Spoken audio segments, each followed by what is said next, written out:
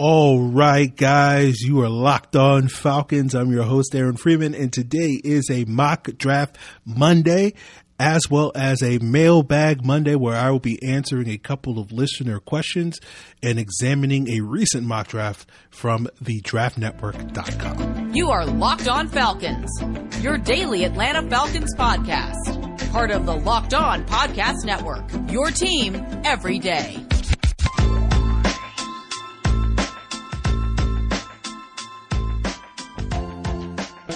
So, guys, you know me. I'm Aaron Freeman, been covering the Falcons for many years, formerly at FalcFans.com, RIP, still going strong on Twitter at FalcFans, and, of course, the host of this illustrious Locked On Falcons podcast, your daily Atlanta Falcons podcast, right here on the Locked On Podcast Network, your team every day. And today's episode of Locked On Falcons is brought to you by Built Bar. Go to BuiltBar.com and use the promo code LOCKEDON20, and you'll get 20% off your next order. So, guys, today's episode is a mock draft Monday where I will be examining a recent mock draft from Trevor Sikkema, a 3-round mock draft from Trevor Sikkema, and talking about all 3 of his picks for the Atlanta Falcons. It is also a mailbag Monday in which I will be answering some listener questions dealing with various topics, including whether or not the Falcons, along with other NFL teams, will be avoiding players with character risks, whether I'll be revisiting my Calvin Ridley rant and why the Falcons may be looking to move on from Julio Jones in the near future, which will then lead to a bigger discussion about why this team should be poised towards building towards their future. But first, let's get into Trevor Sikkema's 3-round mock draft posted at thedraftnetwork.com. And, of course, he has Trevor Lawrence and Zach Wilson going first and second overall in this draft. Trevor has the 49ers trading up for Trey Lance at pick 3 with the Miami Dolphins, and then has Carolina moving up to pick 5 to take Justin Fields, swapping with the Cincinnati Bengals, because the Falcons pass on taking a quarterback at pick 4 to take a playmaker in tight end Kyle Pitts from the University of Florida. And I've talked about in the past why it makes sense for the Falcons to be attracted to a player like Kyle Pitts this high in the draft. I went in depth on that on a February episode. I believe it was February 22nd. So definitely go check that out for a more in-depth look. But we'll sort of touch upon the broad strokes of that take back then. Basically, it boils down to Kyle Pitts being an explosive playmaker. Kyle Pitts is a unicorn, so they say, at that tight end position, and that adds tremendous potential value to the Falcons offense, particularly in a world where the Falcons decide to pass on a quarterback and roll with Matt Ryan at that position for the foreseeable future. You know, Super Bowl teams tend to be very explosive on offense, tend to be top-notch defenses. Obviously, there's no defensive player that's going to single-handedly transform the Falcons into that level of defense. And it would also be sort of foolish to say that Pitts is going to single-handedly transform the Falcons offense into that in meaningful ways, at least in 2021, given the steep learning curve that rookie tight ends tend to have, and the fact that the Falcons already have playmakers at the wide receiver position. But in a likely future, more on that later, where Julio Jones is no longer with the Falcons, Pitts is going to give you a new and different playmaker that's going to be very complementary to Calvin Ridley, that's going to allow you to attack defenses up the middle where NFL teams and defenses are most vulnerable. So in the second round, Trevor has the Falcons selecting edge rusher Ronnie Perkins out of Oklahoma.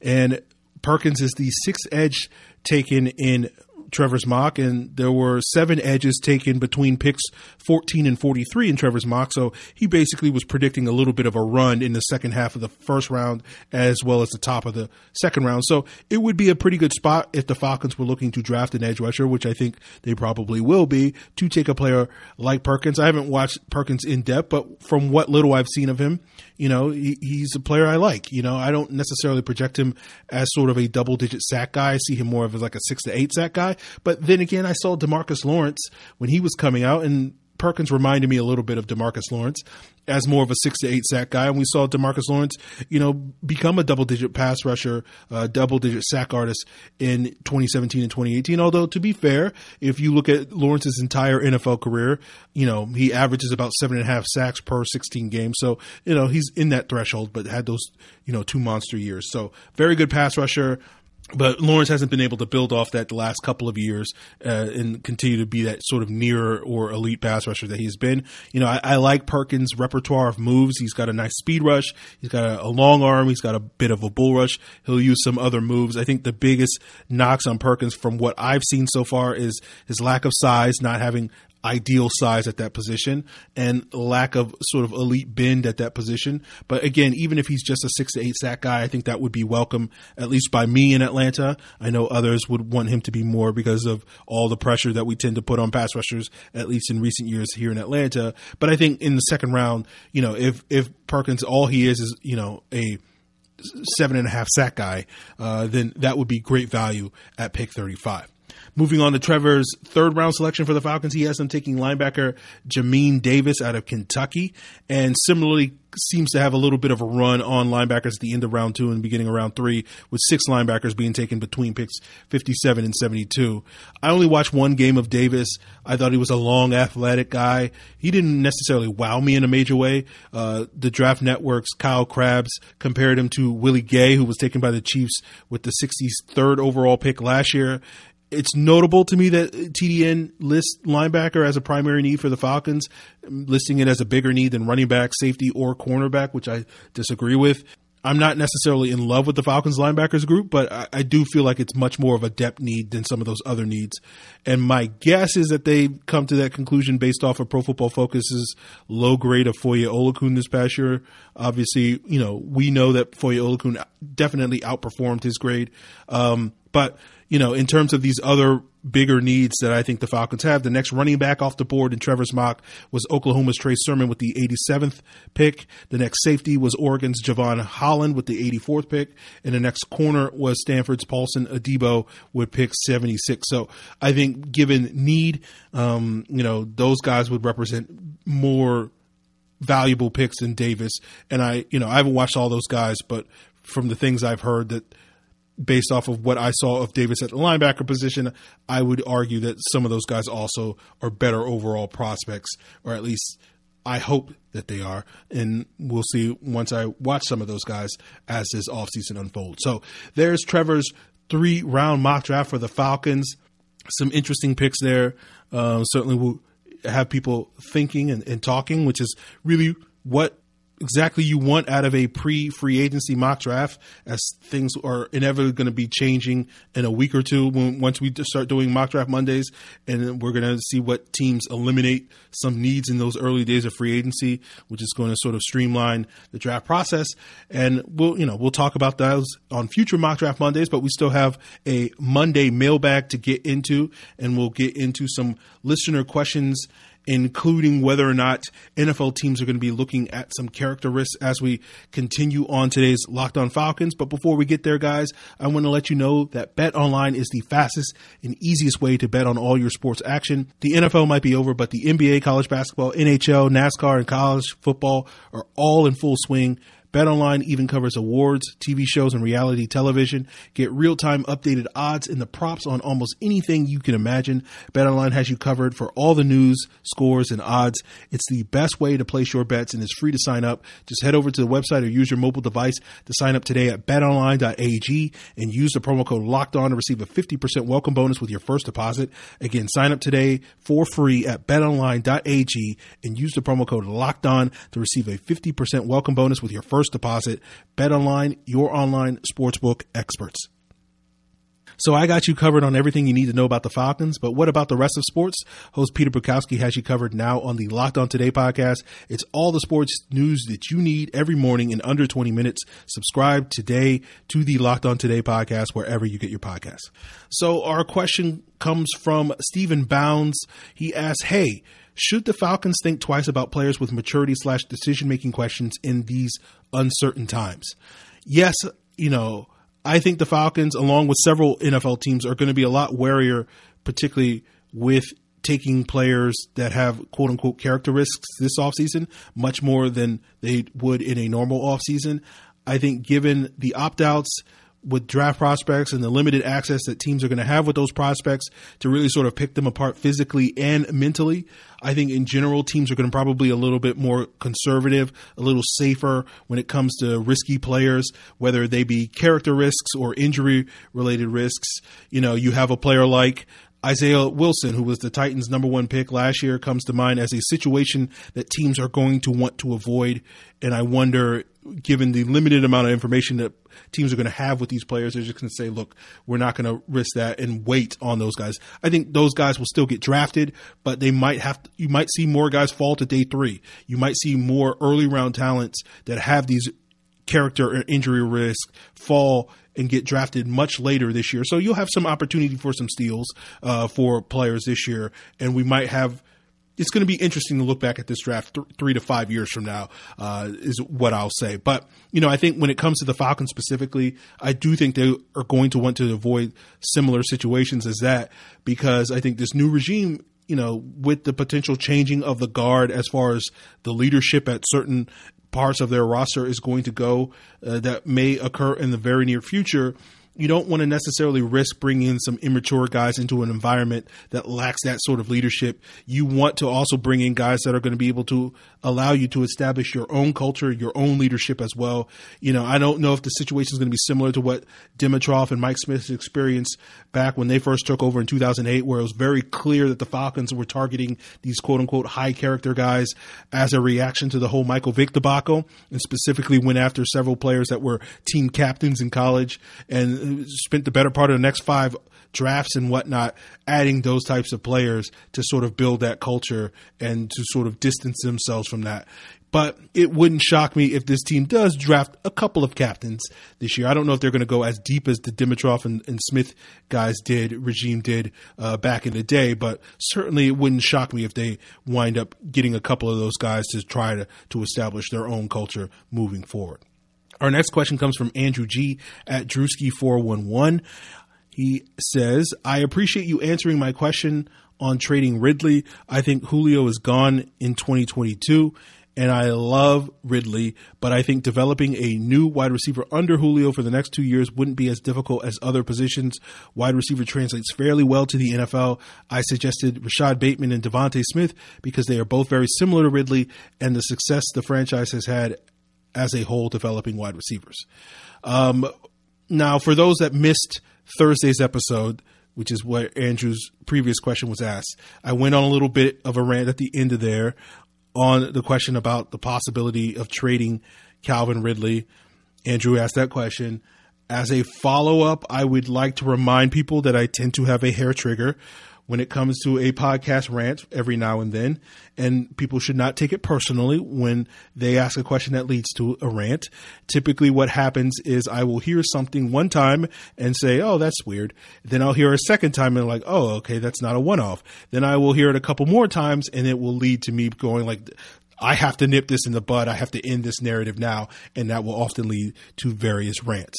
So you just happen to be, Andrew, like other people have been. You're just like the 4th or 5th person to say a thing. And I go off on you as opposed to the 1st or 2nd person. So, you know, the reason why I went off on that Ridley rant, it's just, I've just heard a lot of anti-Ridley stuff from fans over the last few months.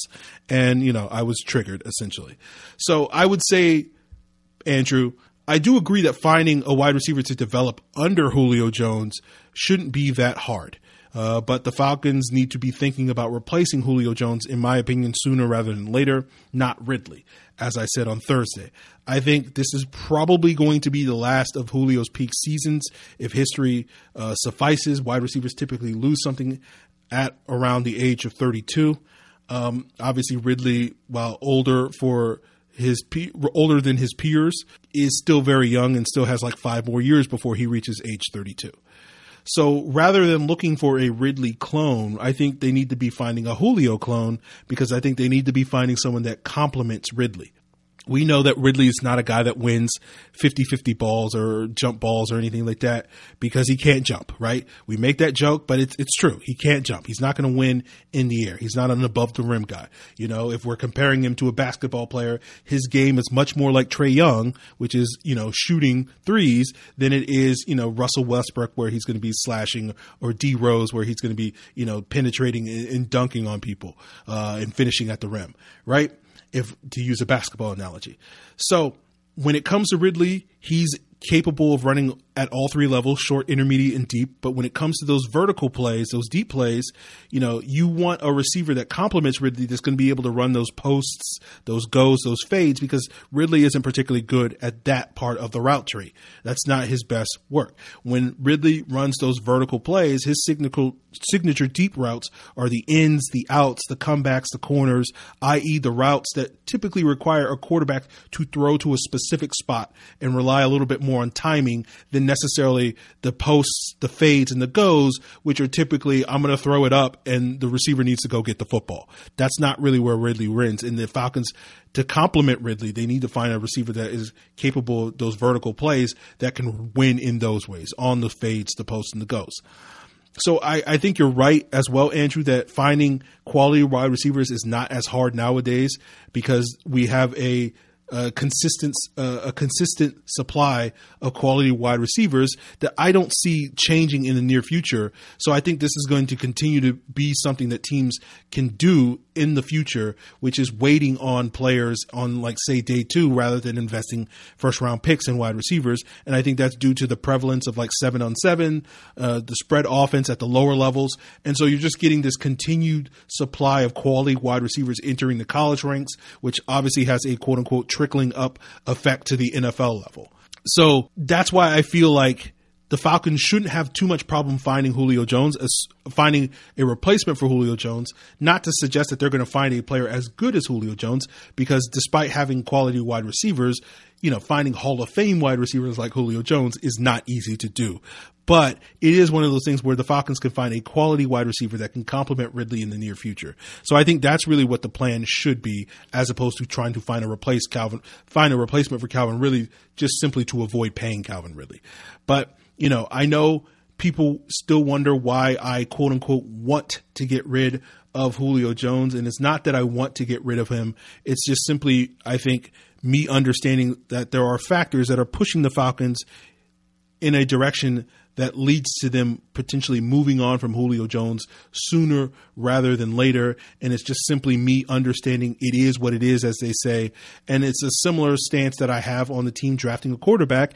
And we'll get into that. We'll further elaborate on those two topics as we move forward on today's Locked On Falcons and talking about the potential of the Falcons moving forward as they build this roster towards the future. But before we get there, there is a special March Madness promotion from Built Bar to find out what is the top flavor of the best tasting protein bar out there on the market. Starting today on March 8th, Built Bar is unveiling their bracket for the top flavor with daily matchups between all your favorite flavors that you can pick yours at BuiltBar.com. Built Bars are the best tasting protein bar on the market, and they're not just tasty, they're healthy too. They're low in sugar, low in calories, high in protein, high in fiber. And whether you want to wait to see which flavor is crowned champion at the end of the month, or you want to get your own mix box of 18 flavors that features Built Bar's top 9 flavors and create your own bracket at home, just head over to BuiltBar.com and make sure you use the promo code LOCKEDON20 to get 20% off your next order. My personal final 4 would be peanut butter, coconut almond, caramel brownie, and peanut butter brownie. You can pick yours, and when you do, make sure you use the promo code LOCKEDON20 and you'll get 20% off your next order at BuiltBar.com. So we're going to talk about some of the possible quarterbacks that the Falcons may be facing later this season, later today on Locked On Falcons. But speaking of which, the Russell Wilson and Deshaun Watson quarterback carousel is certainly an interesting topic. And of course, if you want to get more in depth into those guys' potential destinations, you should be tuning into the Locked On Seahawks, Locked On Texans podcast. And you can do so on the radio.com app or wherever you get your podcasts. So we're talking about the possibility of the Falcons moving on from Julio Jones, and I'll elaborate why I think the Falcons will be looking to move on from Julio Jones in the near future. I think it's given his age, given his injury history, given the financial commitments, and given now that we have a new regime, I think it's going to push the Falcons in the direction to move on from Julio Jones. And I personally made my peace with it, and I'm trying to help you guys make your peace with it. You know, I don't think I've had a lot of people sort of push back over the last week or so talking about, you know, why can't the Falcons use Julio in the same way that Arizona used a player like Larry Fitzgerald and sort of, you know, ride him until the wheels fall off. Now, you know, Fitzgerald's now 37, going to be 38 this August. And why can't Julio follow a similar path? But I think, you know, the factors that played in Fitzgerald's favor that won't play in Julio's favor is that Fitzgerald never had the injury history that Julio has dealt with. So you're not as concerned about Larry not giving you a full season as you are with Julio. And the Cardinals have never, as far as I'm aware, have never been quite up against it from a cap standpoint as the Falcons are at this current point, even in Bruce Arians' final years when they were trying to go, quote unquote, all in to try to win with Fitzgerald and Carson Palmer towards the end of that tenure. And then when you look at Larry Fitzgerald back when he was at age 32, he started signing a series of below market extensions that caused him to make considerably less than as what Julio Jones is making now. And I think the other big factor that often gets forgotten is the Cardinals were never really successful in finding a successor for Larry Fitzgerald. There are selections of players like Michael Floyd and John Brown and Christian Kirk with early round picks over the last 7-8 years. You know, none of those guys were quite able to take on the mantle of taking over the wide receiver 1 spot from Larry Fitzgerald as being the guy that I think Calvin Ridley is poised to potentially do in the case of Julio Jones. Now, obviously, it's slightly different given Larry's advanced age and he's on the verge of free agency this offseason, but it is noteworthy to me that there hasn't been as strong a push to bring Larry back this offseason, at least from what I gather this offseason. I think everybody in Arizona wants Larry to come back, but it's not like we got to find a way to get Larry back in the fold this offseason as it has been in previous years. And I don't think it's a coincidence that is following the offseason after the Cardinals acquired their Larry successor in DeAndre Hopkins. So it's a similar dynamic, not quite the same as the Ridley Julio as the Hopkins Larry, in my opinion. So to me, unless after this season Julio decides to signing a series of extensions that's going to pay him considerably below market value for a top end wide receiver and do that for the remainder of his career, with Ridley on the rise, it's difficult for me to see a scenario where the Falcons aren't going to be looking to move on from Julio sooner rather than later. Whether that's next year or the year after, I don't know. I'm not going to sit here and say Julio's definitely a goner after the season. I think it's likely that he's probably going to get traded next offseason, but it's not definitive. But I think it's going to be it's going to be based around a similar situation that I've talked about with Matt Ryan before, where unless this team makes a really deep run in the postseason, like say the conference championship game this season, I think the team is going to be looking to move on. They have to basically come away thinking like, oh, we're really close, and like conference championship game level close, in my opinion, for this team to decide to quote unquote keep the band together for one more year. So, I know a lot of people are going to label me as a Julio hater because they think I want the team to move on from Julio Jones, which couldn't be further from the truth. I don't want the team to move on from Julio Jones. He's my favorite player in the team, just like I don't want the team to move on from Keanu Neal, who's my favorite player on defense. But I've just made peace with a quote unquote reality of the situation that I think the Falcons potentially find themselves in. And I think they're going to ultimately decide to move on. And I've just made peace with that, just sort of the business side of this game. And part of it is I've seen this story sort of play out before, where the team was not prepared in the past to live in a quote unquote post Roddy White world, right? Or a post Tony Gonzalez world, or a post Michael Turner world. And I saw that be a major contributing factor to the downfall of one coaching staff. And I don't think this new regime is going to come in and marry itself to the Falcons' current pieces that they're inheriting, particularly the older ones. And, I think they're going to want to forge their own path. So to put it another way, I don't believe their goal is going to be to redeem the past, but rather build towards the future, if you get the differences there. And this is why I ultimately think that they will ultimately take a quarterback at pick 4 this year, right? But to be honest with you, whether they do or don't is really no sweat for me. You know, as I talked about with Charles McDonald on a couple of podcasts like 2 weeks ago, you know, regardless of what the team does at 4, you know, whether they decide to draft a potential franchise quarterback or they're drafting a blue chip player at another position is no bother to me.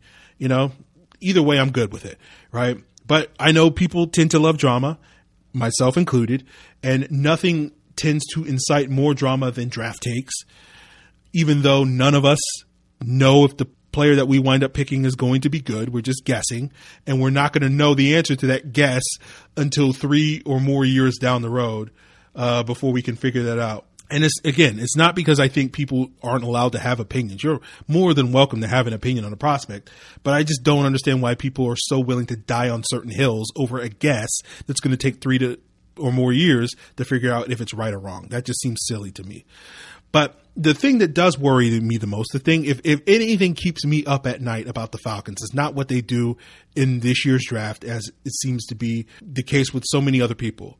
The thing that I worry about is if this team does wind up being good this year and winning a lot of games this year, letting it go to the head and leading to a level of complacency, because, you know, this goes back to something I've sort of talked about before, which comes off as arrogant, but like I often feel like I'm weeks or months ahead of everybody else in terms of the things that I'm thinking about and talking about than what everybody else. And I know this is going to be a topic of discussion come mid to late April once the schedule comes out, but like no one's talking about, or like not enough people are talking about how soft the Falcons schedule is this year.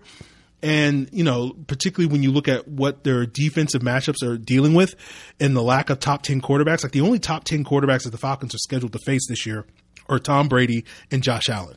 And both of those guys are, I think, probably due for some potential regression this year. You know, Josh Allen is nothing but a volatile quarterback. So him playing at a quote unquote MVP level seems to be very unlikely based off of his body of work. And Tom Brady is reaching an age where he was marginally a top 10 quarterback for this past season. And then wasn't exactly, he lit the world on fire in the postseason. He was fine, but it wasn't like he was amazing in the postseason. So the idea that he's going to be even better, you know, I think is certainly up for debate. And then and this goes back to what I talked about after the 2019 season when talking about the defensive turnaround and the second half of that 2019 season, where it was, you know, a lot of it was facing some lesser quarterbacks. And guess what? We are facing Kyle Allen is coming through that door potentially again, you know, because he might be starting quarterback for the Washington's team this year. And we got a bunch of teams in the AFC East, in the NFC East, as well as in our own division that have major quarterback question marks. And this goes back to one of the things I was constantly talking about last offseason and why I was so, you know, gung-ho on complaining about the Charles Harris thing is when you're facing 7 out of the top 10 quarterbacks, you're not going to be able to slow those quarterbacks down unless you pressure them, right? That's why they're top 10 quarterbacks, is because the only way to stop them is by pressuring the quarterback. And to me, the complacency that the Falcons showed by we'll just give up a 7th round pick for Charles Harris was not a positive sign in my book. And this year, you may not have that challenge. And I say that because it's like, you know, the narrative is like, oh, all we needed to do was change the coaching and all of a sudden it's going to solve all of our problems. And the schedule kind of sets up in a way where, like, if Dean Pease is just decent, you know, and if Arthur Smith and this offensive line can just hold up and generate some explosive plays and their running game is just decent, you know, that they actually might win, you know, 11, 12 games this year given the schedule that they're going to face. And it's going to lead, I think, a lot of people to a similar level of complacency that I think we've seen in the past, where a new regime has come in, a new coaching staff has come in. They've had some success early on, whether we're talking about year 1 for Jim Moore when they went to the NFC Championship game, whether we're talking about year 2 with Dan Quinn when they went to the Super Bowl, whether we're talking about year 3 with Mike Smith, where they had the the best record in football, the number 1 seed, and people thought they were a Super Bowl team that year. And what happens is they get that taste of success early on, then they falter a little bit, but they get complacent and they don't really sort of build towards the future. And they're looking for that last piece to get them over the hump. And I don't want to see that happen with this new regime. And I think that's part of the reason that is pushing me to advocate for the team to take a quarterback. It doesn't guarantee that they will avoid that fate. But if they draft a quarterback, it to me at least is like the first of a major signal that tells me that this team is more about building towards the future, and at least the potential is there that they will avoid that complacency if they are, with that sort of mindset moving forward. So that's the thing I worry about more than anything is like, oh, what happens if this team is 12-5 this year, make it to the second round of the playoffs? What then happens? So we'll see. We'll see how this new regime handles that, if they have to handle that. But I do wonder if they do find some success, it's not sort of just simple as like, hey, man, we won a bunch of games. We made the playoffs. It's all good now. It's like, well, that is a hurdle in and of itself, in my opinion. So we'll see how they deal with that. We'll see how they answer these questions this offseason. But those are my thoughts on it, guys, today.